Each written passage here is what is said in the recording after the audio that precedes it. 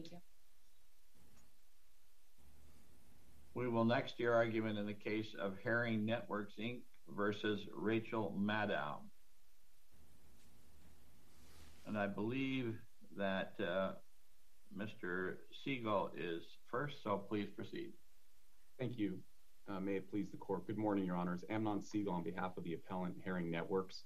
I'd like to reserve 3 minutes for rebuttal. We're here, Your Honors, because defendants accused One American News Network of being, quote, really literally paid Russian propaganda. The statement directly attacks the reputation and integrity of One American News, which I'll call OAN. And it goes to the core of OAN's operation as a trusted source of news. Ms. Maddow's statement went well beyond the information reported in the Daily Beast article and stated as fact that OAN itself is backed by Russia to disseminate pro-Russian content. Mr. Siegel, as you know, the screenshot of the Daily Beast article was on the screen right in back of Ms. Maddow when she did this segment. Wasn't it obvious that she wasn't breaking any story other than referring to the Daily Beast story? I don't believe it would have been obvious to her viewers. The Daily Beast article was published the same day, Your Honor. And so unlike a situation where there's some shared public knowledge about a piece of information like the Johnny Cochran case where the opinion columnist is talking about the O.J. Simpson trial, which everybody knew about and was writing about it years later and makes a reference to Johnny Cochran kind of doing or saying anything to win a case, something that was, denigrating arguably, but not defamatory. There's no shared public knowledge. Well, I take your point about the degree of dissemination at that point, but when you have a big picture of the article to which she's referring directly in back of her, she starts by referring to it. Doesn't that satisfy that element? I don't believe it does, Your Honor, because the specific statement she used is really what we're focused on. And the specific statement said, in this case, which really leads her audience to believe that the article actually says this. And most of her audience, because of the dissemination being the same day, is not going to have read the article. And they're not going to know that the article does not, in fact, state anything that OAN is paid Russian propaganda. But she says, in this case, OAN is really literally paid Russian propaganda. So she's using really literally to emphasize the truth of the statement, not to make it seem like she's just commenting on the news article, but to say, in this case, and she leads her audience to believe falsely that OAN is backed by Russia, paid by the Russian government to disseminate pro-Russian content. As I said, that really does go to the core of what OAN is all about. It's an American news network, never received money from Russia or the Russian government. This is in the excerpts of record. Well, let me ask you this. Just this is arguendo, okay? So OAN has a correspondent, a contributor, who in fact does do some work for a Russian, shall I say, a news network. Is it out of the realm of reasonableness to suggest that if OAN hires somebody who has those credentials, that it's not a huge stretch to say that the network itself is tainted by that, if it's a taint? I think your question perhaps goes to this argument that defendants have raised about substantial truth. And I don't believe the substantial truth has been proven at this stage of the case that the statement was substantially true. We can't prove. In fact, we did provide evidence demonstrating that the statement is provably and demonstrably false. But then you get to the issue of the additional evidence. Doesn't the reasoning of the Planned Parenthood case foreclose your argument that the district court erred in not considering the other evidence that you put in connection with the motion to strike? I don't believe that's the correct interpretation of Planned Parenthood. I think if I know the case facts are a little different, but the reasoning, isn't that the same? No, I think actually the reasoning is what differentiates Planned Parenthood from our situation, because the reasoning behind Planned Parenthood is if we require a plaintiff, and the court says require multiple times, if we require a plaintiff to submit evidence, declarations, admissible evidence, we are treating this as a summary judgment motion. And that's not fair because that violates, there's a direct conflict, an eerie conflict with Federal Rule of Civil Procedure 56 and all the procedural safeguards. But isn't that the very point, though? Anti-SLAPP law is troubled in the federal courts, of course, because you don't want to get into a summary judgment situation because you want, if there is an appropriate claim of First Amendment right, you want to make it so that the speaker doesn't have to defend what was said if it fits into that category. So what I'm looking at with Planned Parenthood, it seems to say that the reasoning seems to say that this should be based on like a 12b6 analysis where no additional evidence comes in. You just look at the face of it. What am I missing? Well, Planned Parenthood says that you're right, that the Ninth Circuit has differentiated between anti-SLAPP motions that are akin to 12b6 motions and anti-SLAPP motions based on the evidence. But when the burden is shifted on the second prong of the anti-SLAPP, the burden is shifted onto the plaintiff to prove its case. Okay, I would say that when a defendant is trying to take advantage of the anti-SLAPP and the fees and costs that come along with that in federal court, the defendant makes a choice, and I think the plaintiff should have a right to submit evidence. The defendant can say, and the court can say, we've considered the evidence, it doesn't change our analysis. Or the defendant can say, we'd like to respond substantively to that evidence. I get you make a good policy argument from your perspective, but let's just argue and say, if you cannot introduce the additional evidence, don't you lose? No, I don't believe that. And why not? I think we win under the Rule 12b6 standard because remember, the defendant's burden is a high one, Your Honor. Let's not forget. I don't want to be too distracted by the other evidence, although I think it's an important policy issue.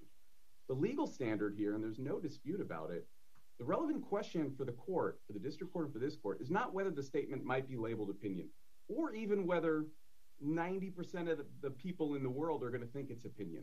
It's whether any reasonable fact finder, any ordinary viewer, could conclude, might conclude, that the statement implies an assertion of objective fact, that the statement is a factual assertion. We actually submitted evidence of one viewer that did. And on top of that, the other evidence we submitted, which really buttresses the conclusion, is important here. Ms. Maddow's own statements, her own words, the way she used the term literally in prior segments to emphasize the truth of a statement, to emphasize that it was a factual assertion. She herself uses literally to mean truth.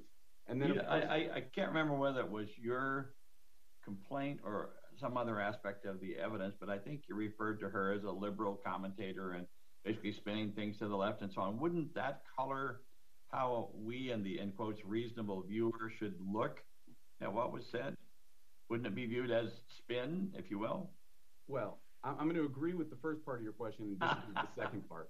The first part I agree with is that, yes, I'm not going to tell you there's certain factors you shouldn't look at. You have to look at everything. It's the totality of the circumstances, as the Ninth Circuit has said. Absolutely. But the totality of the circumstance, the context here, does not negate the impression that a reasonable viewer, that an ordinary viewer would interpret that particular statement. In this case, One American News really literally is paid Russian propaganda. It does not. The context does not negate the impression that there, at that point, Ms. Maddow was making a statement of fact. And by the way, the fact that Ms. Maddow sprinkles in some commentary, that's not uncommon. We see that throughout defamation cases. In fact, we have many defamation cases cited by both sides where it's quite common for the party or the speaker to both sprinkle in opinions that are non-actionable and defamatory statements of fact. And the court's job is to weed through it. The fact that there's only one statement of fact that we're suing on here doesn't mean that we lose. I mean, in fact, the fact that we didn't bring all the other statements in shows we're being reasonable because we're focusing on the false assertions of fact, the false statements of fact. So yes, Ms. Maddow's political views are relevant, but let's also remember her own statements are certainly relevant too, which is I'm providing useful information. Not only are they relevant, but isn't that her trademark, if you will? That's what she does. She is a representative of that particular perspective. Doesn't that affect how the anti-SLAPP legislation applies here? Well, respectfully, I think it's a question for the jury. I think that some jurors may think everything she said in that story is non-actionable opinion because that's just what Rachel Maddow does. Don't believe anything she says. She's always engaging in rhetorical flourishes and hyperbole. But I think other viewers, and certainly one viewer that read it, and based on the way Ms. Maddow presents herself, she presents herself to her viewers as essentially apolitical. She's not trying to get anybody elected. She's saying, I'm trying to help people understand what's going on in the world. So when she makes a statement like that, it's entirely natural and expectable that her viewers, ordinary viewers, would interpret her statements to be factual, especially. Well, let me take a look at the statement itself and see what's opinion and what is fact here. It seems to me that the opinion is that really literally is paid Russian propaganda, and that's followed then by a statement of fact, a disclosed fact. The reason that opinion is being given is because the political reporter is paid by the Russian government. So what's wrong with that? Is an opinion based upon a disclosed fact. Maybe the fact is wrong, but it is disclosed. Well, I think that the problem with that argument is that you're assuming and accepting defendant's argument that it is in fact an opinion. And that question of whether it is an opinion, the statement that OAN is really literally paid Russian propaganda, you can't assume it's an opinion based on disclosed facts unless you assume it's an opinion in the first place. And I don't think you can make that assumption because of the high bar that is placed on the defendants here. When you look up the lead up to the statement is kind of her surprise. I mean, what she says? I mean, it's an easy thing to throw out, like an epitaph in the Trump era. But then when she shifts to her factual statement, and by the way, she has factual assertions throughout the story. When she shifts between opinion and fact, she says, in this case, OAN is really literally paid Russian propaganda. The following statement, I believe, is calculatedly ambiguous. And the ambiguity is that she leads her viewers to believe that this particular on-air reporter is producing propaganda for the Russian government on OAN. She doesn't say on Sputnik. She says their on-air U.S. politics reporter is paid by the Russian government to produce propaganda for that government. So it doesn't clarify and it doesn't fix the problem.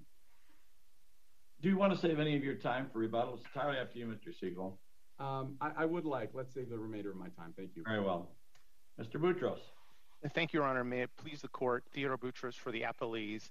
The district court got it right, and this court should affirm the dismissal of Herring's defamation complaint. The First Amendment in California law protect Ms. Maddow's comment that OAN, quote, really literally is paid Russian propaganda because it is a classic example of opinion laced with rhetorical hyperbole based on truthful, fully disclosed facts from the Daily Beast article.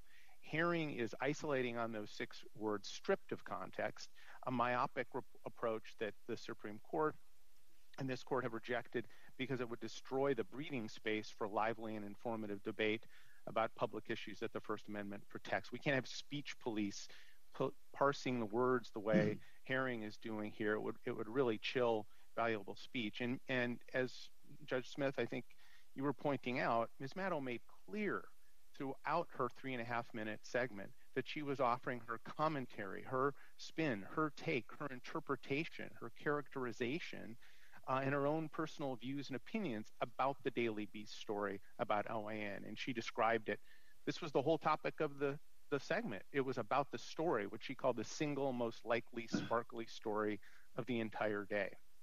Mr. Boutros, yes, Your Honor. As you know, Herring desired to provide a lot of additional evidence that it believed would frame and properly present what was said in light of other information. What's your take on what role, if any, the logic of the Planned Parenthood case should play in our analysis of whether extra evidence can be admitted in an anti-SLAPP setting like this? The logic of Planned Parenthood, Judge Smith, is dispositive here. The court in Planned Parenthood said that in order to avoid a conflict between the state, the California anti-SLAPP statute, and the federal rules of civil procedure, a motion filed by a defendant that attacks the pleadings must be treated as a Rule 12b-6 motion. And therefore, that's what we did. We filed what is essentially a Rule 12b-6 motion on the pleadings challenging the legal sufficiency of the pleading. And so Iqbal and Twombly from the Supreme Court apply, and no other evidence can be introduced. It would be a conflict if the plaintiff were able to defeat a Rule 12b6 motion by throwing in other evidence. Ordinarily... I'm sorry, go ahead, Judge Romano. Yeah, thank you.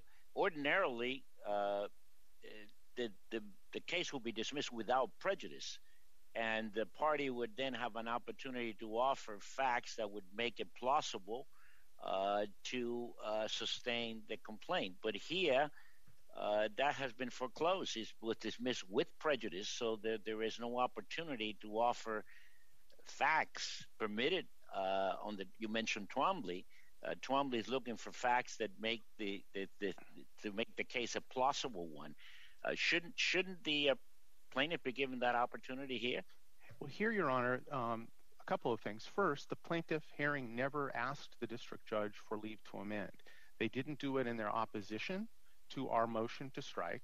They didn't do it during the hearing where the judge gave Mr. Siegel what she called re-rebuttal, and it looked like things were going to go against Herring during the hearing. That's why I believe Mr. Siegel kept responding. And Herring didn't ask for a chance to amend. In the local rules, in the Gardner case, the Partington case from this court, the court affirmed dismissal with prejudice because it would have been futile to allow the plaintiff to try to amend. And that's what the district court found here. And the district court was aware of this evidence. It reviewed it and found that even with this evidence, the Herring would not be able to present a viable legal claim. So under those circumstances, it was well within the district court's discretion that Herring waived the motion to amend. They were, under the local rules, they were required to submit their proposed amended complaint so the district court could analyze it, and they didn't do that. They did, in a motion to supplement the record, to add a completely irrelevant statement by Chris Matthews that post-dated Ms. Maddow's show. In passing, they said, well, we should be allowed to amend to add this, and then they said it was unnecessary. So the district court acted within its discretion, and this is really a pure legal issue. None of the facts they submitted advanced the ball at all. The facts, the undisputed facts, are the Daily Beast article, and they have not challenged one word of that as being false. And Ms. Maddow's broadcast, which was clearly, if we apply the totality of the circumstances test, no reasonable viewer would have thought she was breaking news with a new fact. It was all about the Daily Beast article. And she quoted it. I counted up 5 times where she quoted or paraphrased the core fact, including the title of what starts with the title of the article, which is that Trump's new favorite channel employs Kremlin-paid journalists. And she said it before, and Judge Robena, as you noted, immediately after. She explained so that the viewer would have known exactly what she was talking about when she made the propaganda comment. She was talking about the fact that the Daily Beast had reported that OAN's on-air correspondent was also paid by the Sputnik, the Russian propaganda arm. So like in the letter carriers case, the Greenbelt case, the context made clear. She was commenting. She was giving her interpretation and expressing her amusement and her disdain for the fact that a U.S. network would employ someone who was also employed by Sputnik.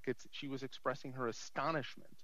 And there's just no, as the district court found, no way a reasonable viewer would have thought, oh, she had some other fact. And she doesn't say that Russia was paying OAN, as Mr. Siegel suggested. She doesn't say that Russia owned OAN or anything like that. She is explaining and characterizing and expressing her opinion that a network that employs a Sputnik reporter is transforming itself into Russian propaganda. And the other thing that I wanted to address, Your Honors, is that Herring has argued, and Mr. Siegel said it today, that there was nothing in the Daily Beast article that suggested that OAN was broadcasting Russian propaganda. That's incorrect, and they haven't challenged the article. The article, Daily Beast article, says, quote, Kremlin propaganda sometimes sneaks into Ruse's segments. And they quoted an FBI agent, and Herring doesn't challenge this, who said, quote, this completes the merger between Russian state-sponsored propaganda and American conservative media. And then the Daily Beast article quotes and gives examples of things that came right out of Vladimir Putin's playbook and Sputnik's playbook that appeared in Mr. Roos's reports on OAN. So this is not a close call. It was fully disclosed.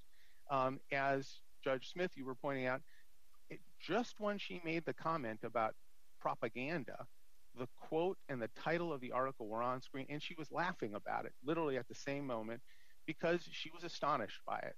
So this is the quintessential imaginative expression, rhetorical hyperbole, opinion based on truthful disclosed facts that this court, in a really rich body of opinions that this court has issued, Partington, Gardner, Cochran, the Evel Knievel case, where the word pimp in context was deemed to be opinion, rhetorical hyperbole, colorful language, where this court has said the First Amendment protects that. We need people in a debate about public issues to speak freely, to not have their words, picked through by this expert opinion, which is not properly considered on a legal issue. This court has held that many times. Certainly not allowed to be submitted to defeat a motion to dismiss under the federal rules.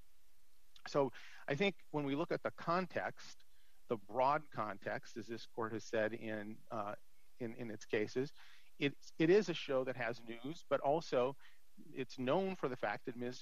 Maddow, in the words of Herring, gives a liberal perspective, progressive perspective, but also interprets and analyzes and gives her own take on the news of the day. And here, that's what she was doing. She was talking about the Daily Beast story and only the Daily Beast story. As the district court found, there was no implication of some additional fact. And it's her show. It's where she is providing her interpretation, characterizations, views about the news. Would you give your take on, I mentioned and you picked up on the point about the Planned Parenthood case. If the court adopts Mr. Siegel's perspective, in effect, that does away with the anti-SLAPP provision's purpose, right? In the sense that you end up with a summary judgment situation, Rule 56, and you've got to go into discovery, you got all additional evidence and so on, and so all of a sudden the speech that's supposed to be in quotes protected is tied up in expensive and perhaps lengthy litigation. Would you address that? Do you agree with that? Exactly. That it would both defeat the anti-SLAPP statute's purpose and Rule 12b-6's purpose of allowing speedy dismissal without discovery. And so the anti-SLAPP statute was meant to avoid exactly this kind of frivolous defamation suit that focuses on a couple words, kicks up some dust, and says, well, we get to have discovery, we get to now litigate this case, and the burden of the discovery, the cost of discovery, the chilling effect that has was one of the key reasons why the anti-SLAPP statute was enacted, as well as the attorney's fees. And we believe, as this court has, I think, pretty clearly held, those are substantive rights. And then as to 12b-6, it would mean a statute that was meant to allow quick dismissal in California would be thwarted. And then, as Iqbal and Twomley talked about this in detail, that the ability to get a dismissal under 12b-6 protects the defendant from all the costs, all the burdens, and all the invasions, and that has a particular resonance in the First Amendment context, where New York Times versus Sullivan was premised on the notion that the litigation itself can have a chilling effect on speech about matters of public concern. So I think it's just very straightforward application of Planned Parenthood here. And when the plaintiff is focused in on the really literally language, and again, they've said, well, if there are different definitions of it, then it goes to the jury. That's just not correct. In all of these cases, where the questions, would a reasonable viewer or reader in context have could view the definition in the way the plaintiff is arguing. I mentioned it, letter carriers, Greenbelt, the court said, well, yeah, blackmail, traitor was used. You can prove those true or false, but in context, the viewer would have known, or the reader would have known, that the author was talking about the matter that was was disclosed. And here, Mr. that Boutros, is this article. Mr. Siegel makes the argument that the standard we should be considering here is whether any reasonable viewer would have viewed this statement as being factual. Would you address that, please? Sure, Your Honor. I think that the standard is whether a reasonable viewer could have could view this as stating an undisclosed fact and an objective fact. And here, because of the fact that it was the objective facts were disclosed, Ms. Maddow was describing the reported facts which have not been challenged, which are truthful. Because she made that clear at least 5 times, including immediately after the 6 words were spoken that are being challenged, no reasonable viewer would have and could have thought that she was reporting on or relying on some other undisclosed fact. Does it matter, as Mr. Siegel suggested, that if you will, the article, the content of the Daily Beast article was not then well known? The examples he gave suggested other things like Rodney King and so on, where everybody knew about it. Does it matter whether the Daily Beast article was well known in our analysis? Not at all, Your Honor. It can be a factor. I think in the Johnny Cochran case, that was a factor. But in that case, the columnist had not laid out the facts. The columnist had just referred to the O.J. Simpson trial and then made the disparaging comment about Mr. Cochran. Here, and I went back and looked at the level of disclosure in this court's cases and in the Supreme Court's cases of the facts upon which an opinion was being given. This probably breaks the record because it was up on the screen. Ms. Maddow walked through it, said repeatedly that the astounding, ridiculous fact to her was that a U.S. network would have an on-air correspondent who was being paid by the Russian propaganda outfit. That was the story. And again, Judge Smith, you picked up on a point I wanted to make. It's well within the breathing space of the First Amendment for Ms. Maddow or someone who was watching the show to say, if you do that, you are Russian propaganda. I think you are Russian propaganda. Viewers could disagree with that and say, well, it's different. But that's a perfectly in bounds opinion and observation here, and particularly where the Daily Beast article itself disclosed that Russian propaganda was included in Mr. Roos's pieces for OAN.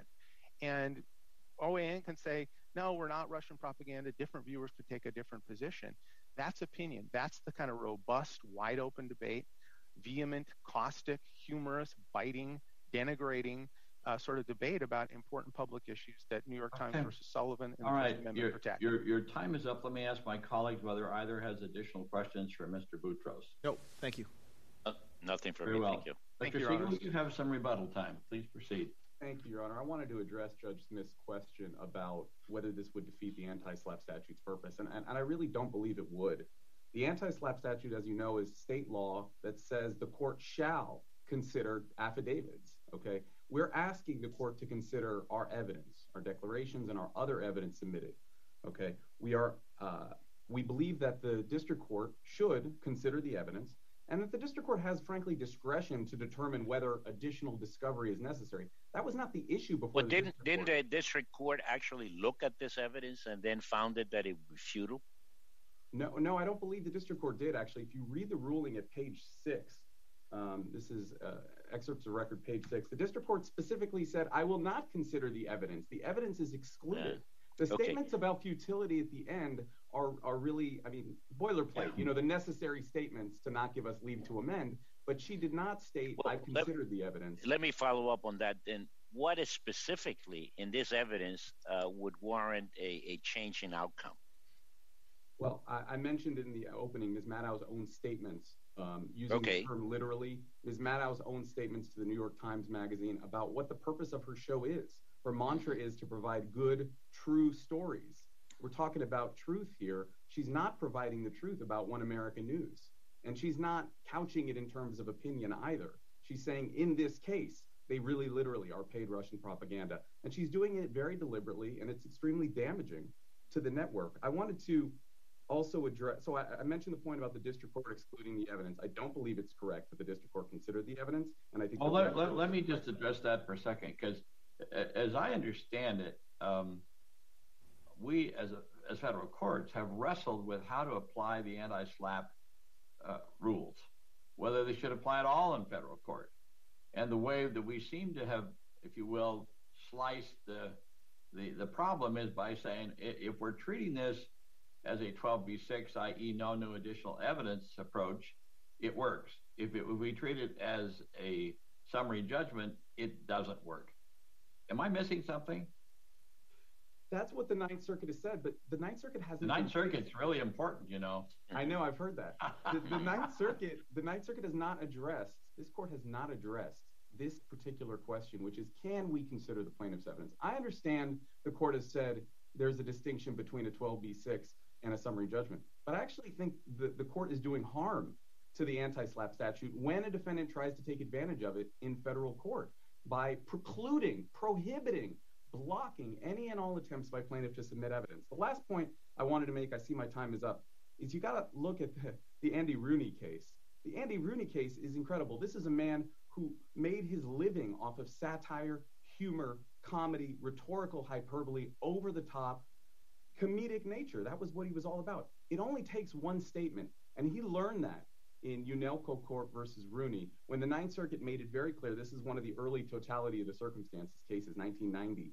And it says it only takes one statement that can be construed as a factual assertion, even though his whole segment was characterized by hyperbole, as all of his segments are. By the way, Ms. Maddow is a news reporter. She's on a news agency and a news channel. She's much less of a satirist or a commentator than Andy Rooney ever was. And in that case, the court found whether it's factual or whether it's opinion should be resolved by the jury, because we cannot say as a matter of law that it is a statement of opinion. We appreciate anybody ask my colleague first. Do either of my colleagues have additional questions for Mr. Siegel? I do not. Thank you. So we thank both counsel. This is obviously a very interesting case, an important case, and we appreciate the lawyerly perspective and skill that you have both applied. We will consider the arguments and make a decision. And the case just argued is submitted, and the court stands adjourned for the day. Thank you, Your Honors. Thank you. This court for this session stands adjourned.